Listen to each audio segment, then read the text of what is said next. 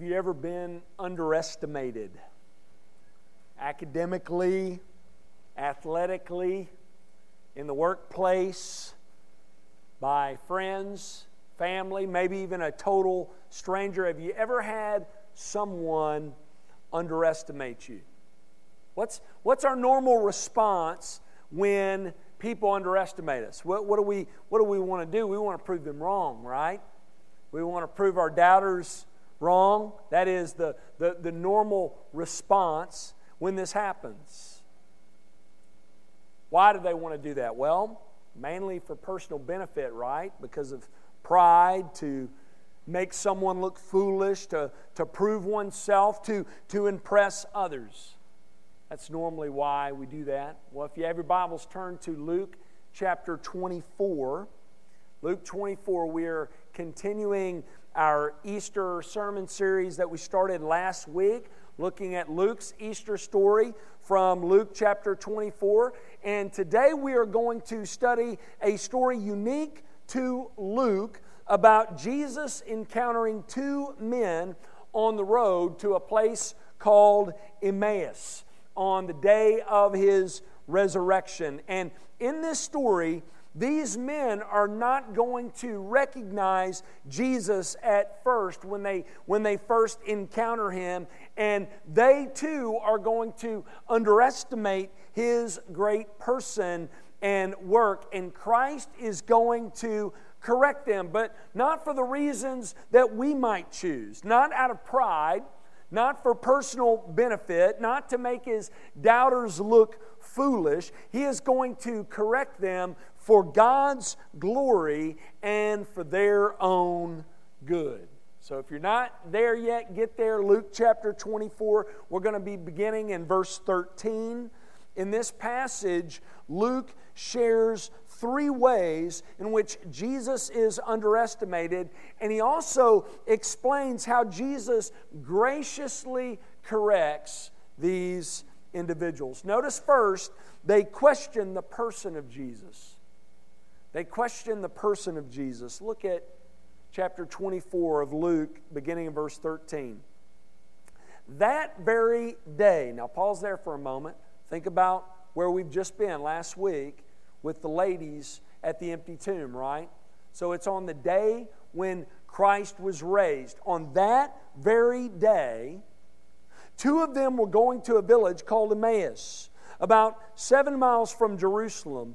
And they were talking with each other about all these things that had happened. While they were talking and discussing together, Jesus Himself drew near and went with them. But their eyes were kept from recognizing Him. Verse 17, and He said to them, "What is this conversation that you are holding with each other as you walk?" And they stood still, looking sad. Then one of them, named Cleopas, answered him, "Are you the only visitor to Jerusalem who does not know the things that have happened here in these days?" And He said to them, "What things?" And they said to Him, "Concerning Jesus of Nazareth, a man who was a prophet, mighty in deed and word before God and all the people, and how our chief priests and rulers delivered Him up to be condemned to death and crucified Him. But we had hoped that He was the one to redeem Israel. Yes, and besides all this, it is now the third day since these things happened." Now let me recap where we are so far. These men are going to a village called Emmaus. Where is Emmaus? We don't really know. We know that it's 7 miles in some direction from Jerusalem. We're reminded of the historicity of Luke's account here, because if you're going to conjure up a resurrection myth, why would you include some unknowns headed to this small, seemingly insignificant place called Emmaus? I mean, you would include like Peter and John, right, in Jerusalem. But Luke includes these details because this is how it happened, all right? He's just reporting the events. This is how it went down. They're headed to this small village, and while they're walking, they're talking about all the things that have happened. What things? Well, consider the previous passages. They're talking about probably Jesus' death, and certainly the empty tomb, and the witnesses who saw and heard from angels that Jesus had risen. We know that's the case because they mention it in just a moment. So they're chatting on the way to Emmaus about the rumors of the risen Christ, and while they're discussing those things, who shows up? The risen Christ. I love that. No one writes history better than God Himself. Amen? While they're walking, we're told He joins them, but their eyes are supernaturally kept from recognizing Jesus. And while they're walking, Jesus asks, "What are you guys talking about?" Now let's pause for a minute. Is it because Jesus doesn't know what they're talking about? What do you think? I think He knows. Right? He knows. He knew. He just wanted to keep that conversation going. You ever walked into a conversation two people are having and you kind of know what's going on, and immediately they get quiet and you tell them, "Don't mind me. What are you guys talking about?" Sometimes you say that because you want to enter into that conversation, right? That's what Jesus is doing here. He says, "Don't let me stop you. Keep going. What are you talking about?" Then the men respond in sadness, but also in shock. They can't believe this stranger had not heard this story. I mean, it's front page of the Jerusalem Times. That would be like me a year after 9/11 approaching a group of people talking about it and being like, "What's that? 9/11? What are you talking about?" You know, you'd be like, what rock have you been living under, right? That's how they respond to Jesus. One of the men named Cleopas says, "Are you the only visitor to Jerusalem who does not know the things that have happened there in these days?" And Jesus responds with, "What things?" Again, not because He doesn't know, but because He wants to direct this conversation toward His person and work. And notice, these men openly express their doubts and their misunderstanding about the person of Jesus. He asks, "What things?" Cleopas says, "Concerning Jesus of Nazareth, a man who was a prophet, mighty in deed and word before God and all the people, and how our chief priests and rulers delivered Him up to be condemned to death and crucified Him. But we had hoped that He was the one to redeem Israel. Yes, and besides all this, it is now the third day since these things happened." It's the third day. These men are sad. They're depressed because they believe that Jesus has failed to meet their expectations. They still think highly of Him. Notice they say, Jesus of Nazareth, a man who was a prophet, mighty in deed and word before God and all the people. He's a great man. He's God's prophet, a faithful and skilled teacher who did great things for God. They had a high view of Jesus, but it fell short. How many of you know people in your life like this? High view of Jesus, but it falls short. He's a great moral teacher, a significant religious leader who was a great man before God, but that's it. That's where it stops. That's all he was. Not God, the Son, our substitute and perfect sacrifice, our Savior. Many people like that. That's where these people are right there, right here on the road to Emmaus. They say, "Oh, we had hoped that He was the one to redeem Israel. We had hoped that He was God's Messiah, but we were mistaken." How awesome is it that they are saying these things before the concealed yet risen Lord? They're about to have their hair blown back. They're going to learn soon enough that Jesus is more than a carpenter's son from Nazareth. He is more than a prophet, mighty indeed. He is more than a great moral teacher. He is none other than the Son of the living God, God the Son, God in the flesh, God's forever King, and our risen Lord. Who in your life do you know needs correcting when it comes to Jesus? Maybe you know of someone who claims to like Jesus. They're a fan of Jesus. Speak highly of Jesus but does not believe that Jesus is who He claimed to be and are not trusting in the work that He came to accomplish? Who in your life needs to hear that Jesus is the Son of God who took on flesh, who lived, died, rose again to restore us to a right relationship with God through repentance of sin and faith in Christ? Who in your life needs to hear that message? Maybe it's you. Maybe you're here and you are not trusting in Christ alone for your salvation.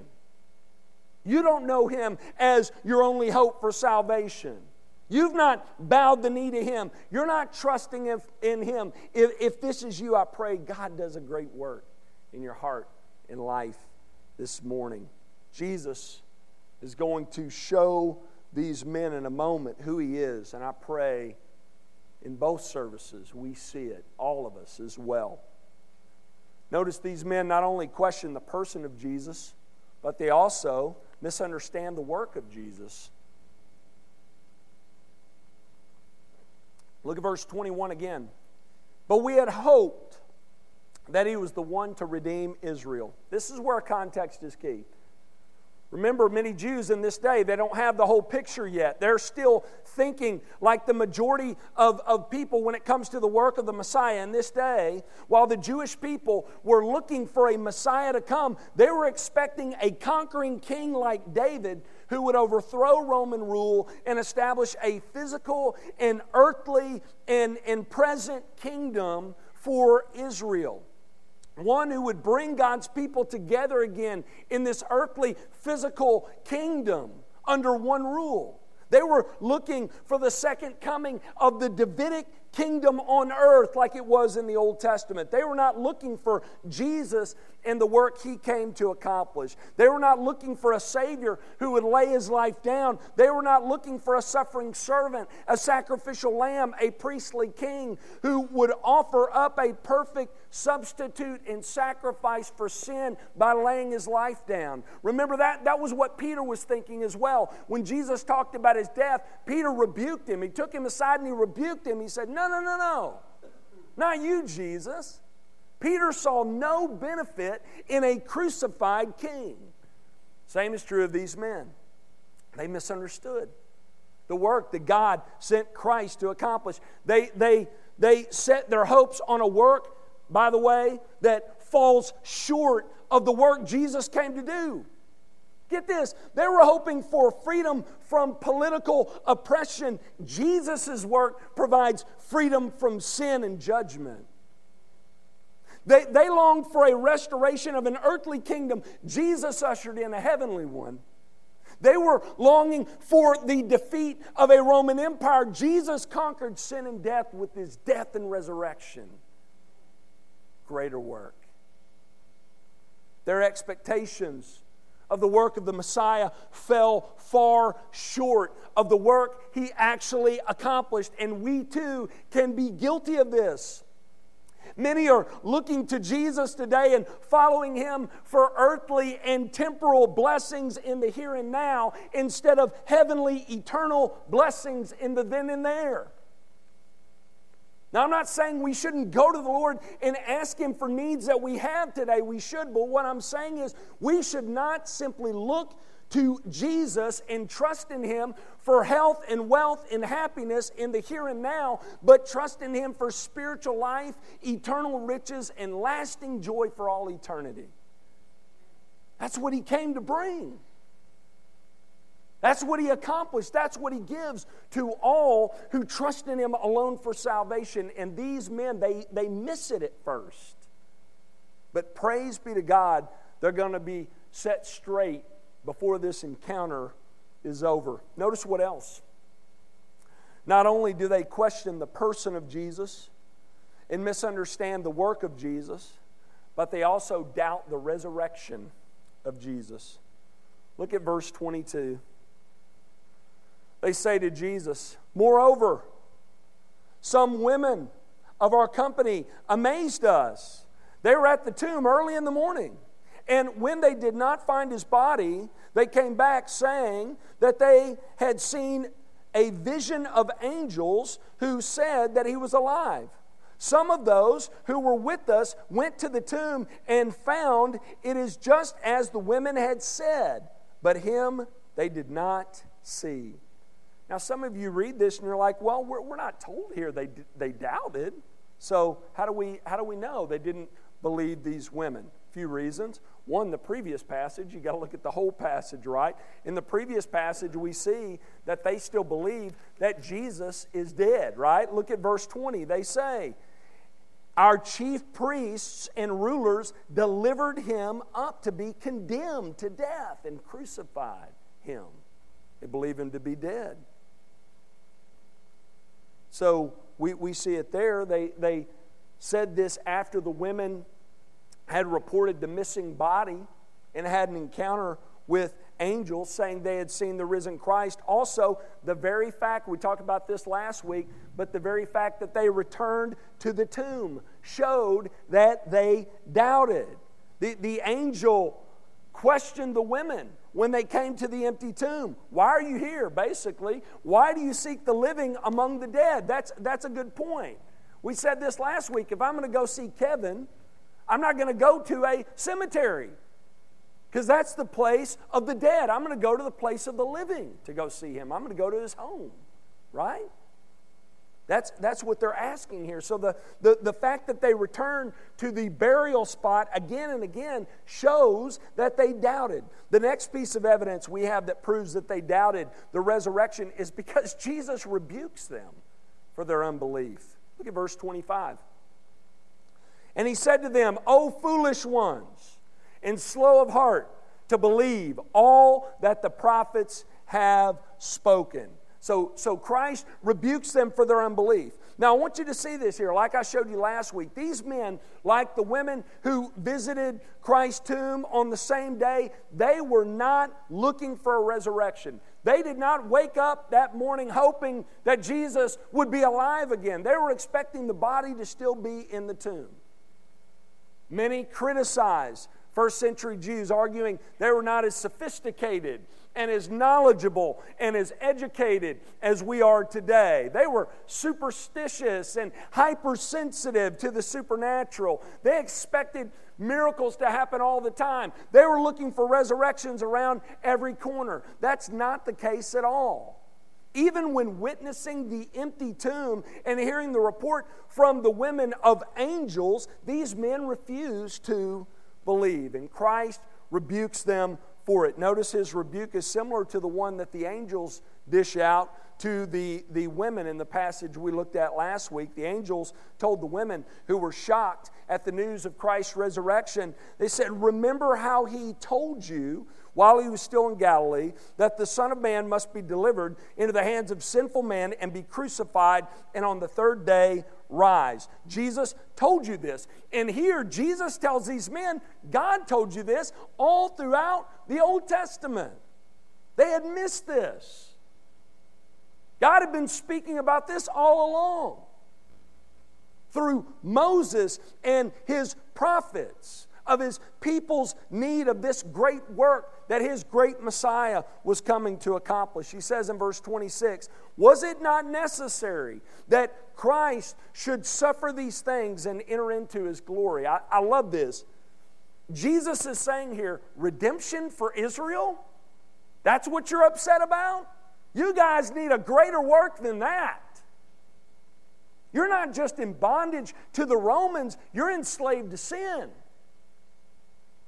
You are powerless and oppressed in a helpless and hopeless state because of the hardness of your own heart. Had I not come to suffer and die and rise again and enter back into glory, you would be sunk. Great application for us here, folks. Might I remind you, you can have all the success and all earthly treasures this world has to offer, and without Christ, you're sunk. You're sunk. Had Christ not come, we all, no matter our status, no matter our earthly riches, no matter our successes, we would all be in a helpless and hopeless state. Jesus graciously lets these men know that. He lets them know this work that I have accomplished in my suffering and death and resurrection, it's necessary. It's the only hope that you have of rescue from sin and restoration to God. After he says that, notice he schools these guys, taking them through the Scriptures and interpreting all the things concerning himself from the Scriptures. And where does he take them? To Matthew, Mark, Luke, John, Romans, Ephesians, Colossians. Say no. None of those were written yet. Look at verse 27. And beginning with Moses and all the prophets, he interpreted to them in all the Scriptures the things concerning himself. Is Jesus in the Old Testament? Say yes. Can we learn of his person and work in the Old Testament? Say yes. Is God's gospel message in the Old Testament? Say yes. Say yes, Joy. I can hear you. All the Bible points to Jesus. It doesn't matter where you are in Scripture, you need to be looking for him when you're reading it. That's why I love the storybook Bibles we have in our bookstore. They teach our kids from a young age that every story whispers his name. It's all about Jesus. I used to do this with our girls. When we would read through those storybook Bibles, we would go like this. We would say, Jesus is all through the Bible. Do it with me. Humor me. Jesus is all through the Bible. You better believe it. He is. Listen how Timothy Keller puts it. He says, Jesus is the true and better Adam who passed the test in the garden and whose obedience is imputed to us. Jesus is the true and better Abel who, though innocently slain, has blood now that cries out not for our condemnation but for our acquittal. Jesus is the true and better Abraham who answered the call of God to leave all the comfortable and familiar and go out into the void to create a new people of God. Jesus is the true and better Isaac who was not just offered up by his father on the mount but was truly sacrificed for us. Jesus is the true and better Jacob who wrestled and took the blow of justice we deserve so we, like Jacob, only receive grace. Jesus is the true and better Joseph, who at the right hand of the king forgives those who betrayed and sold him and uses his power to save them. Jesus is the true and better Moses, who stands in the gap between the people and the Lord and who mediates a new covenant. Jesus is the true and better rock of Moses, who struck with the rod of God's justice now gives us water in the desert. Jesus is the true and better David, whose victory becomes his people's victory, though they never lifted a stone to accomplish it themselves. Jesus is the true and better Esther, who didn't just risk leaving an earthly palace, but lost the ultimate and heavenly one, who didn't just risk his life, but gave his life in order to save his people. Jesus is the true and better Jonah, who was cast out into the storm so that we can be brought in. Jesus is the real rock of Moses, the real Passover lamb. He's the true temple. He's the true prophet, priest, king, true sacrifice, true lamb, true light, true bread. It's all about him. It's all about him. That's what Jesus shows these men. It's all about me. He shows them all throughout the Old Testament, from Moses to the prophets. God tells of and illustrates the fact that man is in need of rescue from sin, and he promises that he is sending a rescuer. He is sending his Messiah to accomplish salvation through his life, death, and resurrection. All right, back to the story. We learn in the story, even after all of this instruction, they're still kept from seeing Jesus. They apparently now just view this man as a skilled Bible teacher. They will mention in just a moment how their hearts burned when he instructed them. And they also allow for him to break bread during dinner, which would have not normally been the case for a stranger invited to dinner in the home. They know he's significant. They don't know yet that he is Jesus, the risen Lord. Look at verse 28. So they drew near to the village to which they were going. He, that's Jesus, acted as if he was going farther. Now, he's not being deceitful here. He knows this conversation is going to continue over dinner, but it would have been rude at this time to assume or even invite yourself in, so he waits for the invitation. Verse 29. But they urged him strongly, saying, "Stay with us, for it is toward evening, and the day is now far spent." So he went in to stay with them.